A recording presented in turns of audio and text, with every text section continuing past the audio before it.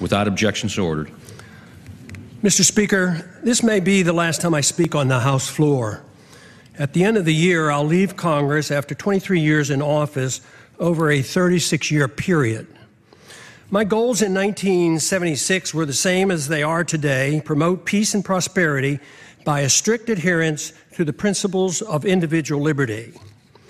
It was my opinion that the course of the U.S. embarked on in the latter part of the 20th century would bring us a major financial crisis and engulf us in a foreign policy that would overextend us and undermine our national security. To achieve these goals, I sought the government would have had to shrink in size and scope, reduce spending, change the monetary system, and reject the unsustainable costs of policing the world and expanding the American empire. The problems seem to be overwhelming and impossible to solve, yet from my viewpoint, just following the constraints placed on the federal government by the Constitution would have been a good place to start. Just how much did I accomplish? In many ways, according to conventional wisdom, my off and on career in Congress from 1976 to 2012 accomplished very little. No name legislation, no name federal buildings or highways, thank goodness. In spite of my efforts, the government has grown exponentially, taxes remain excessive, and the prolific increase of incomprehensible regulations continues. Wars are constant and pursued without congressional declaration. Deficits rise to the sky. Poverty is rampant, and dependency on the federal government is now worse than any time in our history. All this with minimal concerns for the deficits and unfunded liabilities that common sense tells us cannot go on much longer. A grand but never mentioned bipartisan agreement allows for the well-kept secret that keeps the spending going. One side doesn't give up 1 penny on military spending, the other side doesn't give up 1 penny on welfare spending, while both sides support the bailouts and the subsidies for the banking and the corporate elite. And the spending continues as the economy weakens and the downward spiral continues. As the government continues fiddling around, our liberties and our wealth burn in the flames of a foreign policy that makes us less safe. The major stumbling block to real change in Washington is the total resistance to admitting that the country is broke. This has made compromising just to agree to increase spending inevitable, since neither side has any intention on cutting spending. The country and the Congress will remain divisive since there's no loot left to divvy up. Without this recognition, the spenders in Washington will continue to march toward a fiscal cliff much bigger than the one anticipated this coming January. I've thought a lot about why those of us who believe in liberty as a solution have done so poorly in convincing others of its benefits. If liberty is what we claim it is, the principle that protects all personal, social, and economic decisions necessary for maximum prosperity and the best chance for peace, it should be an easy sell. Yet history has shown that the masses have been quite receptive to the promises of authoritarians, which are rarely, if ever, fulfilled. Should we have authoritarianism or liberty? If authoritarianism leads to poverty and war and less freedom for all individuals and is controlled by rich special interests, the people should be begging for liberty. There certainly was a strong enough sentiment for more freedom at the time of our founding that motivated those who were willing to fight in the revolution against the powerful British government. During my time in Congress, the appetite for liberty has been quite weak. The understanding of its significance negligible. Yet the good news is that compared to 1976, when I first came to Congress, the desire for more freedom and less government in 2012 is much greater and growing, especially in grassroots America. Tens of thousands of teenagers and college-age students are, with great enthusiasm, welcoming the message of liberty. I have a few thoughts as to why the people of a country like ours, once the freest and most prosperous, allowed the conditions to deteriorate to the degree that they have. Freedom, private property, and enforceable voluntary contracts generate wealth. In our early history, we were very much aware of this.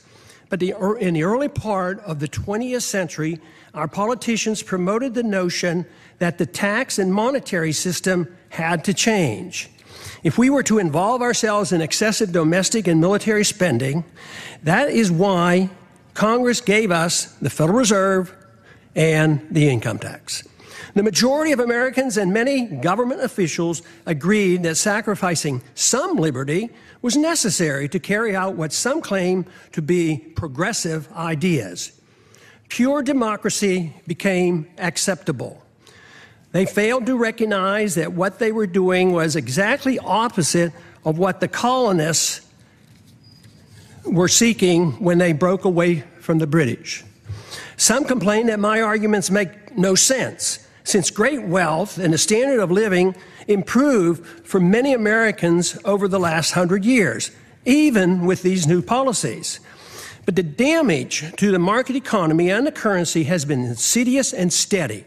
It took a long time to consume our wealth, destroy the currency, and undermine productivity, and get our financial obligations to a point of no return. Confidence sometimes lasts longer than deserved. Most of our wealth today depends on debt.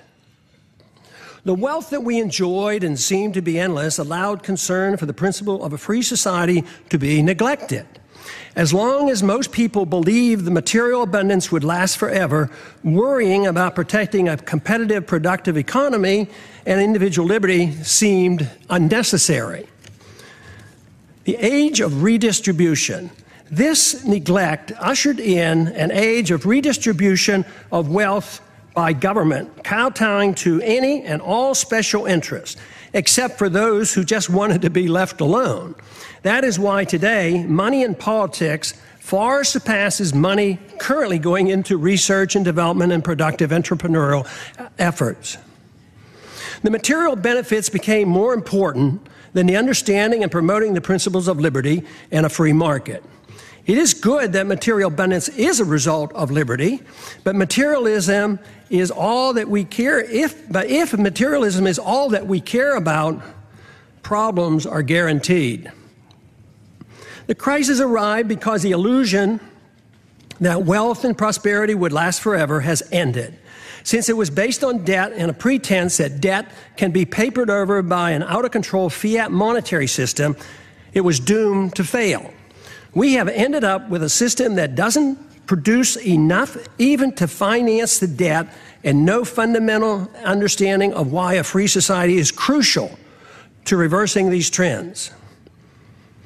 If this is not recognized, the recovery will linger for a long time. Bigger government, more spending, more debt, more poverty for the middle class, and a more intense scramble by the elite special interests will continue. We need an intellectual awakening. Without an intellectual awakening, the turning point will be driven by economic law. A dollar crisis will bring the current out-of-control system to its knees. If it's not accepted that big government, fiat money, ignoring liberty, central economic planning, welfareism, and warfareism caused our crisis, we can expect a continuous and dangerous march toward corporatism and even fascism, with even more loss of our liberties. Prosperity for a large middle class, though, will become an abstract dream. This continuous move is no different than what we have seen in how our financial crisis of 2008 was handled. Congress first directed, with bipartisan support, bailouts for the wealthy. Then it was the Federal Reserve with its endless quantitative easing. If at first it doesn't succeed, try again. QE1, QE2, QE3, and with no results, we try QE indefinitely. That is, until it too fails. There is a cost to all of this, and let me assure you, delaying the payment is no longer an option. The rules of the market will extract its pound of flesh, and it won't be pretty. The current crisis elicits a lot of pessimism, and the pessimism adds to less confidence in the future. The two feed on themselves, making our situation worse. If the underlying cause of the crisis is not understood, we cannot solve our problems. The issue of warfare and welfare, deficits, inflationism and corporatism, bailouts and authoritarianism cannot be ignored. By only expanding these policies, we cannot expect good results. Everyone claims support for freedom, but too often it's for one's own freedoms and not for others. Too many believe that there must be limits on freedom. They argue that freedom must be directed and managed to achieve fairness and equality, thus making it acceptable to curtail through force certain liberties. Some decide what and whose freedoms to be limited. These are the politicians whose goal in life is power. Their success depends on gaining support from special interests. We don't need more isms. The great news is the answer is not to be found in more isms. The answers are to be found in more liberty, which costs so much less. Under these circumstances, spending goes down, wealth production goes up, and the quality of life improves. Just this recognition, especially if we move in this direction, increases optimism, which in itself is beneficial. The follow-through with sound policies are required, which must be understood and supported by the people. But there is good evidence that the generation coming of age at the present time is supportive of moving in the direction of more liberty and self-reliance. The more this change in direction and the solutions become known, the quicker will be our return to optimism. Our job for those of us who believe that a different system than the one that we had for the last 100 years has driven us to this unsustainable crisis is to be more convincing that there is a wonderful, uncomplicated, and moral system that provides the answers. We had a taste of it in our early history. We need not give up on the notion of advancing this cause. It worked. But we allowed our leaders to concentrate on the material abundance that freedom generates while ignoring freedom itself. Now we have neither, but the door is open out of necessity for an answer. The answer available is based on the Constitution, individual liberty, in prohibiting the use of government force to provide privileges and benefits to all special interests. After over 100 years, we face a society quite different from the one that was intended by the founders. In many ways, their efforts to protect future generations with the Constitution from this danger has failed. Skeptics at the time of the Constitution, was written in 1787, warned us of today's possible outcome. The insidious nature of the erosion of our liberties and the reassurance our great abundance gave us allowed the process to evolve into a dangerous period in which we now live. Dependency on government largesse. Today, we face a dependency on government largesse for almost every need. Our liberties are restricted and government operates outside the rule of law, protecting and rewarding those who buy or coerce government into satisfying their demands. Here are a few examples. Undeclared wars are commonplace. Welfare for the rich and poor is considered an entitlement. The economy is overregulated, overtaxed, and grossly distorted by a deeply flawed monetary system. Debt is growing exponentially. The Patriot Act and FISA legislation passed without much debate have resulted in a steady erosion of our Fourth Amendment rights. Tragically, our government engages in preemptive war, otherwise known as aggression, with no complaints from the American people. The drone warfare we are pursuing worldwide is destined to end badly for us as the hatred builds for innocent lives lost and the international laws flaunted. Once we are financially weakened and militarily challenged, there will be a lot of resentment thrown our way. It's now the law of the land that the military can arrest American citizens, hold them indefinitely without charges or a trial. Rampant hostility toward free trade is supported by a large number in Washington. Supporters of sanctions, currency manipulation, and WTO trade retaliation call the true free traders isolationists. Sanctions are used to punish countries that don't follow our orders. Bailouts and guarantees of all kinds of misbehavior are routine. Central economic planning through monetary policy, regulations, and legislative mandates has been acceptable policy. I have a few questions. Excessive government has created such a mess, it prompts many questions. Why are sick people who use medical marijuana put in prison? Why does the federal government restrict the drinking of raw milk? Why can't American manufacturers rope and other products from hemp? Why are Americans not allowed to use gold and silver as legal tender as mandated by the Constitution? Why is Germany concerned enough to consider repatriating their gold held by the Fed for her in New York? Is it that the trust in the U.S. and dollar supremacy beginning to wane? Why do our political leaders believe it's necessary to thoroughly audit? Why do our political leaders believe it's unnecessary to thoroughly audit our own gold? Why can't Americans decide which type of light bulbs they can buy? Why is it the TSA permitted to abuse the rights of any American traveling by air? Why should there be mandatory sentences, even up to life, for crimes without victims, as our drug laws require? Why have we allowed the federal government to regulate commodes in our homes? Why is it political suicide for anyone to criticize AIPAC? Why haven't we given up on the drug war, since it's an obvious failure and violates the people's rights? Has nobody noticed that the authorities can't even keep drugs out of the prisons? How can making our entire society a prison solve the problem? Why do we sacrifice so much getting necessarily involved in border disputes and civil strife around the world and ignore the root cause of the most dangerous, deadly border in the world, the one between Mexico and the United States? Why does Congress willingly give up its prerogatives to the executive branch? Why does changing the party in power never change policy? Could it be that the views of both parties are essentially the same? Why did the big banks, the large corporations, and foreign banks and foreign central banks get bailed out in 2008, and the middle class lost their jobs and their homes? Why do so many in the government and the federal officials believe that creating money out of thin air creates wealth?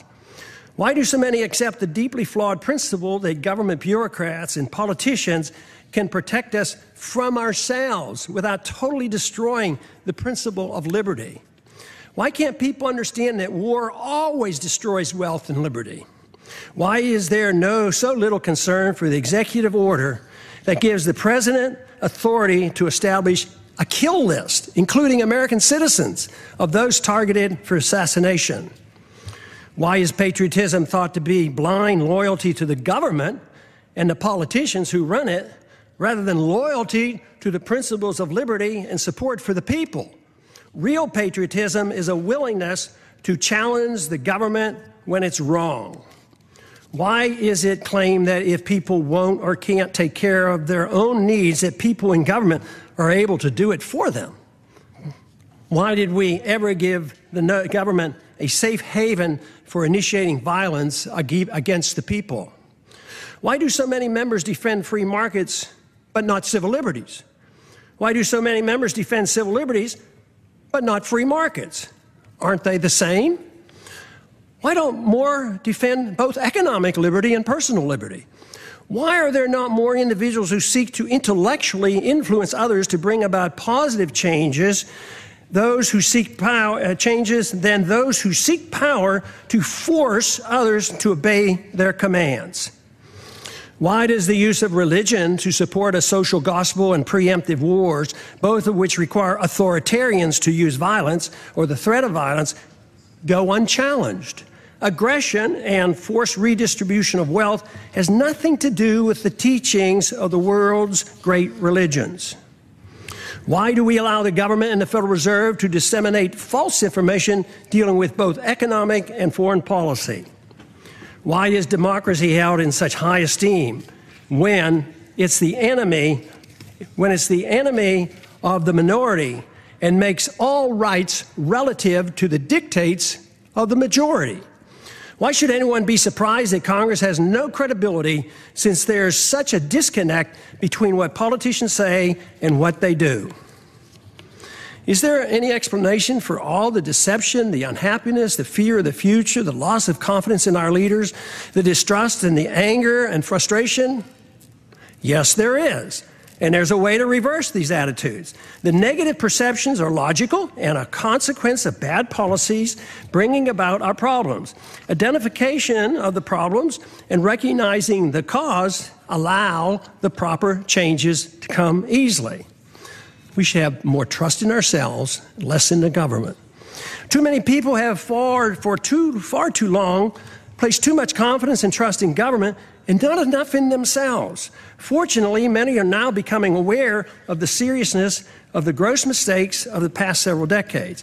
The blame is shared by both political parties. Many Americans now are demanding to hear the plain truth of things and want the demagoguing to stop. Without this first step, solutions are impossible.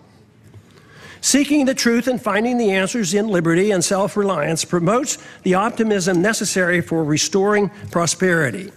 The task is not that difficult if politics doesn't get in the way. We have allowed ourselves to get into such a mess for various reasons. Politicians deceive themselves as to how wealth is produced.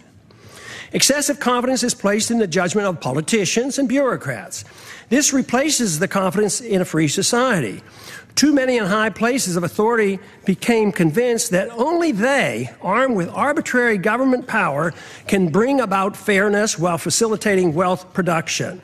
This always proves to be a utopian dream and destroys wealth and liberty. It impoverishes the people and rewards the special interests who end up controlling both parties. It's no surprise that much of what goes on in Washington is driven by aggressive partisanship and power seeking, with philosophic differences being minor. Economic ignorance is commonplace. Keynesianism continues to thrive, although today it is facing healthy, enthusiastic rebuttals. Believers in military Keynesianism and domestic Keynesianism continue to desperately promote their failed policy as the economy languishes in a deep slumber. Supporters of all government edicts use humanitarian arguments to justify them. Humanitarian arguments are always used to justify government mandates related to the economy, monetary policy, foreign policy, and personal liberty. This is on purpose to make it more difficult to challenge. But initiating violence for humanitarian reasons is still violence. Good intentions are no excuse and are just as harmful as when the people use and force with bad intentions. The results are always negative. The immoral use of force is the source of man's political problems. Sadly, many religious groups, secular organizations, and psychopathic authoritarians endorse government-initiated force to change the world. Even when the desired goals are well-intentioned, or especially when they're well-intentioned, the results are dismal. The good results sought never materialize. The new problems created require even more government force as a solution. The net result is institutionalizing government-initiated violence and morally justifying it on humanitarian grounds. This is the same fundamental reason our government uses force for invading other countries at will, central economic planning at home, and the regulation of personal liberty and habits of our citizens. It is rather strange that unless one has a criminal mind and no respect for other people and their property, no one claims it's permissible to go into one's neighbor's house and tell them how to behave, what they can eat, smoke, and drink, or how to spend their money. Yet, rarely is it asked why is it morally acceptable that a stranger with a badge and a gun can do the same thing in the name of law and order. Any resistance is met with brute force, fines, taxes, arrests, and even imprisonment. This is done more frequently every day without a search warrant. No government monopoly over initiating violence is what we need. Restraining aggressive behavior is one thing, but legalizing a government monopoly for initiating aggression can only lead to exhausting liberty associated with chaos, anger, and a breakdown of civil society. Permitting such authority and expecting a saintly behavior from the bureaucrats and the politicians is a pipe dream. We now have a standing army of armed bureaucrats in the TSA, CIA, FBI, Fish and Wildlife, FEMA, IRS, Corps of Engineers, etc., numbering over 100,000. Citizens are guilty until proven innocent in the unconstitutional administrative courts. Government in a free society should have no authority to meddle in the social activities or the economic transactions of individuals, nor should government meddle in the affairs of other nations. All things peaceful, even when controversial, should be permitted. We must reject the notion of prior restraint in economic activity, just as we do in the area of free speech and religious liberty. But even in these areas, government is starting to use a backdoor approach of political correctness to regulate speech, a very dangerous trend. Since 9/11, monitoring speech on the internet is now a problem since warrants are no longer required.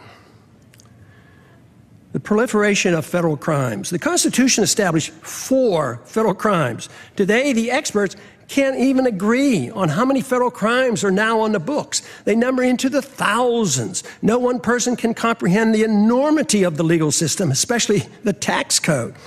Due to the ill-advised drug wars and the endless federal expansion of the criminal code, we have over 6 million people under correctional suspension, more than the Soviets ever had and more than any other nation today, including China.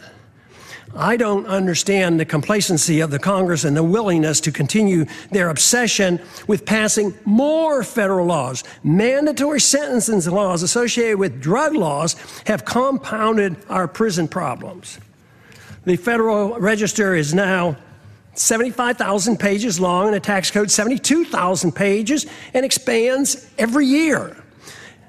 When will the people start shouting, enough is enough, and demand Congress to cease and desist? What we should be doing is achieving liberty. Liberty can only be achieved when government is denied the aggressive use of force. If one seeks liberty, a precise type of government is needed. To achieve it, more than lip service is required. There are 2 choices available. 1, a government designed to protect liberty is a natural right as its sole objective.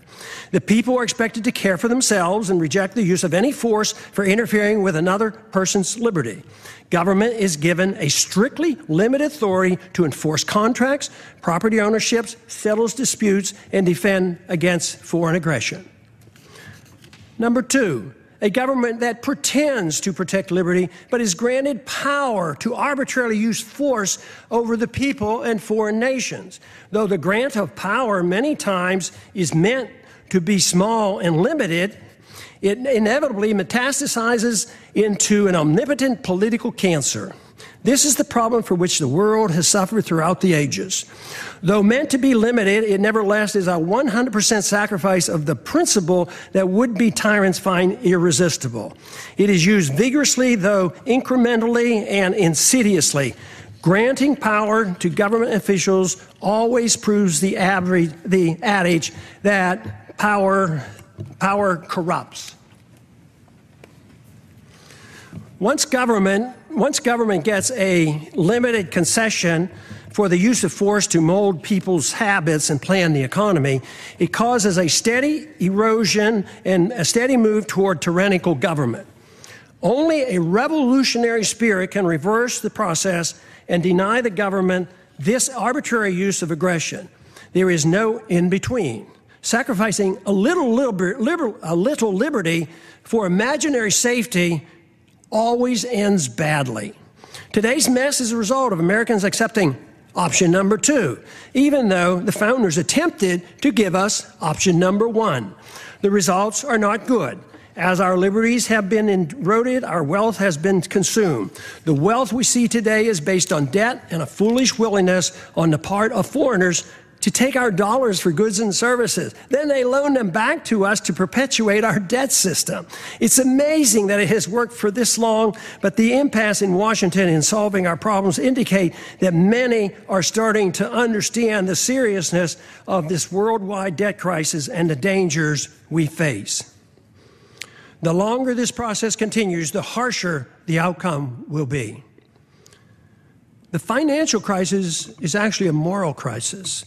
Many are acknowledging that a financial crisis looms, but few understand it's in reality a moral crisis. It's the moral crisis that has allowed our liberties to be undermined and permits the exponential growth of illegal government power. Without a clear understanding of the nature of the crisis, it will be difficult to prevent a steady march toward tyranny and the poverty that will accompany it. Ultimately, the people have to decide which form of government they want. Option number one or option number two. There is no other choice. Claiming there is a choice of a little tyranny is like describing pregnancy as a touch of pregnancy. It is a myth to believe that a mixture of free markets and government central economic planning is a worthy compromise. What we see today is a result of that type of thinking, and the results speak for themselves. A culture of violence. Americans now suffer from a culture of violence. It is easy to reject the initiation of violence against one's neighbor, but it's ironic that the people arbitrarily and freely anoint government officials with monopoly power to initiate violence against the American people, practically at will. Because it's the government that initiates force, most people accept it as being legitimate. Those who exert the force have no sense of guilt. It is believed by too many, that governments are morally justified in initiating violence supposedly to do good. They incorrectly believe that this authority has come from the consent of the people. The minority, or victims of government violence, never consented to suffer the abuse of government mandates, even when dictated by the majority. Victims of TSA excesses never consented to this abuse. This attitude has given us a policy of initiating war to do good as well. It is claimed that war to prevent war for noble purposes is justified. This is similar to what we were once told that, quote, destroying a village to save a village, close quote, was justified. It was said by a U.S. Secretary of State that the loss of 500,000 Iraqis, mostly children, in the 1990s as a result of American bombs and sanctions was worth it to achieve the good we brought to the people of Iraq. And look at the mess that Iraq is in today. Government use of force to mold social and economic behavior at home and abroad has justified individuals using force on their own terms. The fact that violence by government is seen as morally justified is the reason why violence will increase when the big financial crisis hits and becomes a political crisis as well. First, we recognize that individuals shouldn't initiate violence. Then we give the authority to the government. Eventually, the immoral use of government violence, when things go badly, will be used to justify an individual's right to do the same thing. Neither the government nor individuals have the moral right to initiate violence against another, yet we are moving toward the day when both will claim this authority. If this cycle is not reversed, society will break down. When needs are pressing and conditions deteriorate and rights become relative to the demands and the whims of the majority, it's then not a great leap for individuals to take it upon themselves to use violence to get what they claim is theirs. As the economy deteriorates and the wealth discrepancy increase, as they already are occurring, violence increases as those in need take it in their own hands to get what they believe is theirs. They will not wait for a government rescue program. When government officials wield power over others to bail out the special interests, even with disastrous results to the average citizens, they feel no guilt for the harm they do. Those who take us into undeclared wars, with many casualties resulting, never lose sleep over the deaths and the destruction their bad decisions caused. They are convinced that what they do is morally justified, and the fact that many suffered just can't be helped.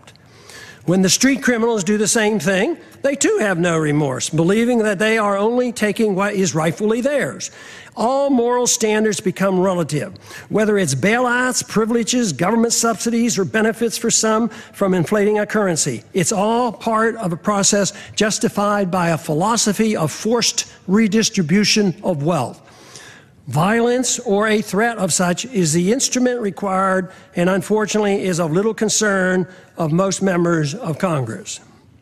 Some argue it's only a matter of fairness, that those in need are cared for. There are two problems with this. First, the principle is used to provide a greater amount of benefits to the rich than to the poor.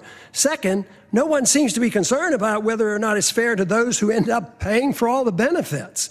The costs are usually placed on the backs of the middle class and are hidden from the public eye. Too many people believe government handouts are free, like printing money out of thin air and there's no cost. That deception is coming to an end. The bills are coming due, and that's what the economic slowdown is all about. Sadly, we have become accustomed to living with the illegitimate use of force by government. It is the tool for telling the people how to live, what to eat and drink, what to read, and how to spend their money. To develop a truly free society, the issue of initiating force must be understood and rejected. Granting to government even a small amount of force is a dangerous concession. Limiting government excesses versus a virtuous moral people. Our Constitution, which was intended to limit government power and abuse, has failed. The founders warned that a free society depends on a virtuous and moral people. The current crisis reflects that their concerns were justified. Many politicians and pundits are aware of the problems we face, but spend all their time in trying to reform government. The sad part is that the suggested reforms almost always leads to less freedom, and the importance of a virtuous and moral people is either ignored or not understood. The new reforms serve only to further undermine liberty. The compounding effect has given us the steady erosion of liberty and the massive expansion of debt. The real question is, if it is liberty we seek, should most of the emphasis be placed on government, reform, or trying to understand what a virtuous and moral people means and how to promote it? The Constitution has not prevented the people from demanding handouts for both rich and poor in their efforts to reform the government, while ignoring the principles of a free society. All branches of our government today are controlled by individuals who use their power to undermine liberty and enhance the welfare warfare state, and frequently their own wealth and power.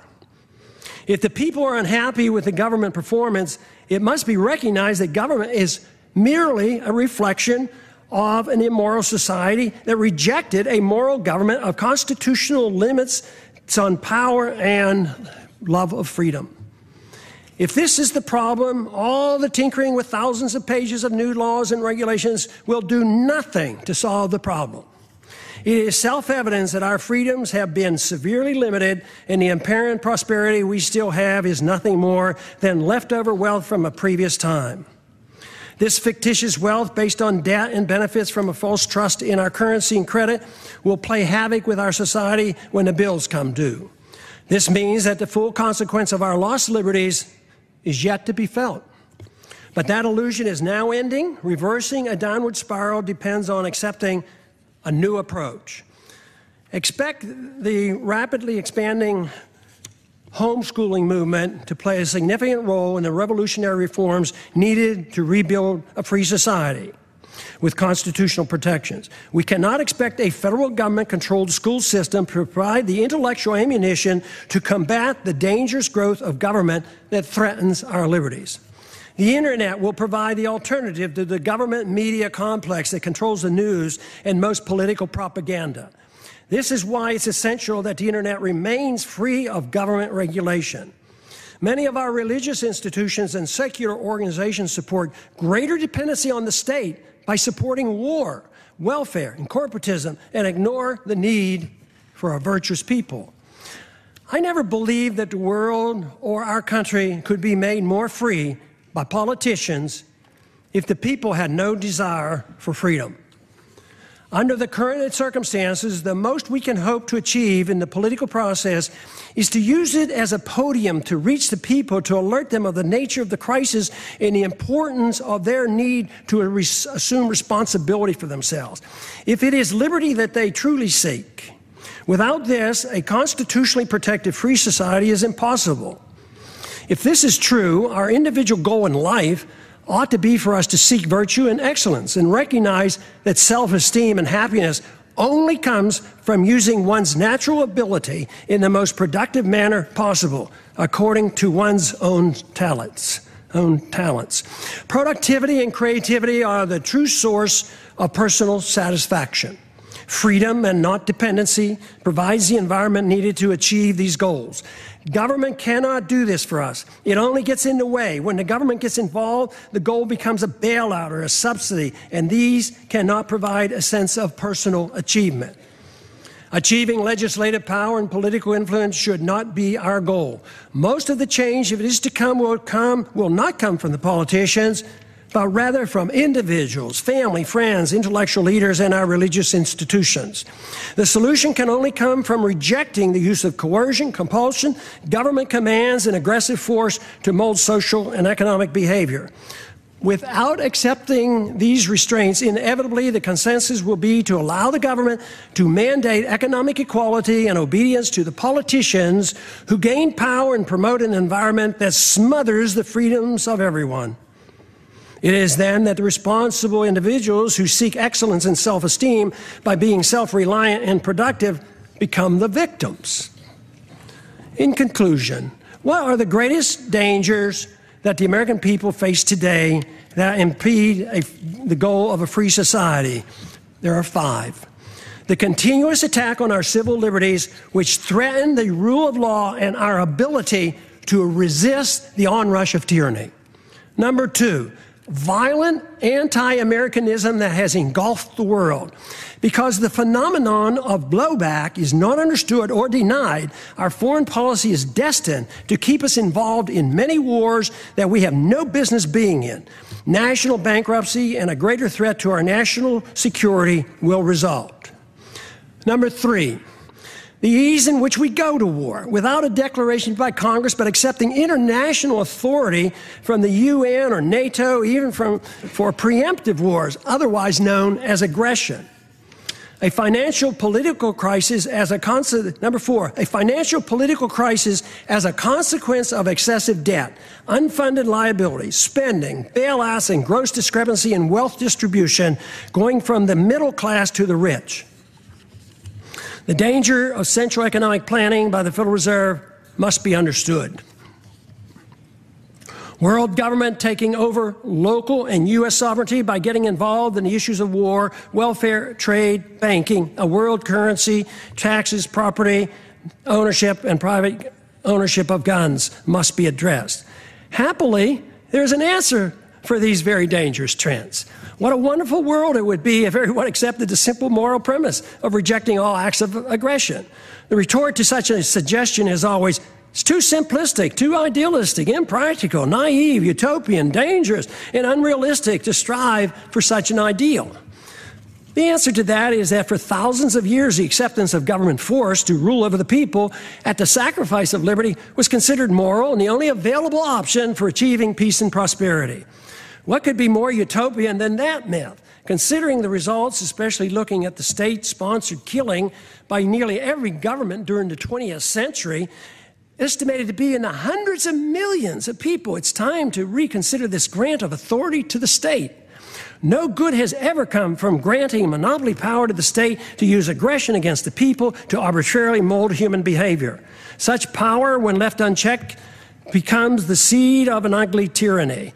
This method of governance has been adequately tested, and the results are in. The reality dictates we try liberty. The idealism of non-aggression and rejecting the offensive use of force should be tried. The idealism of government-sanctioned violence has been abused throughout history and is the primary source of poverty and war.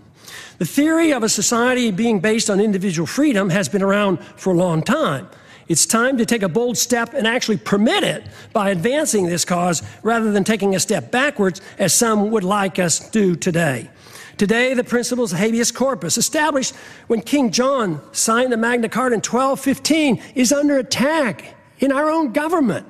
There's every reason to believe that a renewed effort with the use of the internet, that we can instead advance the cause of liberty by spreading an uncensored message that will serve to rein in government authority and challenge the obsession with war and welfare. What I'm talking about is a system of government guided by the moral principles of peace and tolerance. The founders were convinced that a free society could not exist without a moral people. Just writing rules won't work if the people choose to ignore them. Today, the rule of law written in the Constitution has little meaning for most Americans, especially those who work in Washington, D.C. Benjamin Franklin claimed, quote, "Only a virtuous people are capable of freedom." John Adams concurred, quote, "Our Constitution was made for a moral and religious people. It is wholly inadequate for the government of any other." A moral people must reject all violence in an effort to mold people's beliefs or habits. A society that boos or ridicules the golden rule is not a moral society. All great religions endorse the golden rule. The same moral standards that individuals are required to follow should apply to all government officials. They cannot be exempt. The ultimate solution is not in the hands of the government. The solution falls on each and every individual with guidance from family, friends, and community. The number one responsibility for each of us is to change ourselves with hope that others will follow. This is of greater importance than the working on changing the government. That is secondary to promoting a virtuous society. If we can achieve this, then the government will change. It doesn't mean that political action or holding office has no value. At times, it does nudge policy in the right direction. But what is true is that when seeking office is done for personal aggrandizement, money, or power, it becomes useless if not harmful. When political action is taken for the right reasons, it's easy to understand why compromise should be avoided. It's also become clear why progress is best achieved by working with coalitions, which bring people together without anyone sacrificing his principles. Political action, to be truly beneficial, must be directed toward changing the hearts and minds of the people, recognizing that it's virtue and morality of the people that allow liberty to flourish. The Constitution or moral laws per se have no value if the people's attitudes aren't changed. To achieve liberty and peace, two powerful human emotions have to be overcome. Number one is envy, which leads to hate and class warfare. Number two is intolerance, which leads to bigoted and judgmental policies. These emotions must be replaced with a much better understanding of love, compassion, tolerance, and free market economics. Freedom, when understood, brings people together. When tried, freedom is popular. The problem we have faced over the years has been that economic interventionists are swayed by envy, whereas social interventionists are swayed by intolerance or of habits and lifestyles. The misunderstanding that tolerance is an endorsement of certain activity motivates many to legislate moral standards which should only be set by individuals making their own choices. Both sides use force to deal with these misplaced emotions. Both are authoritarians. Neither endorses voluntarism. Both views ought to be rejected. I have come to one firm conviction after these many years of trying to figure out the plain truth of things. The best chance for achieving peace and prosperity for the maximum number of people worldwide is to pursue the cause of liberty. If you find this to be a worthwhile message, spread it throughout the land. And I yield back the balance of my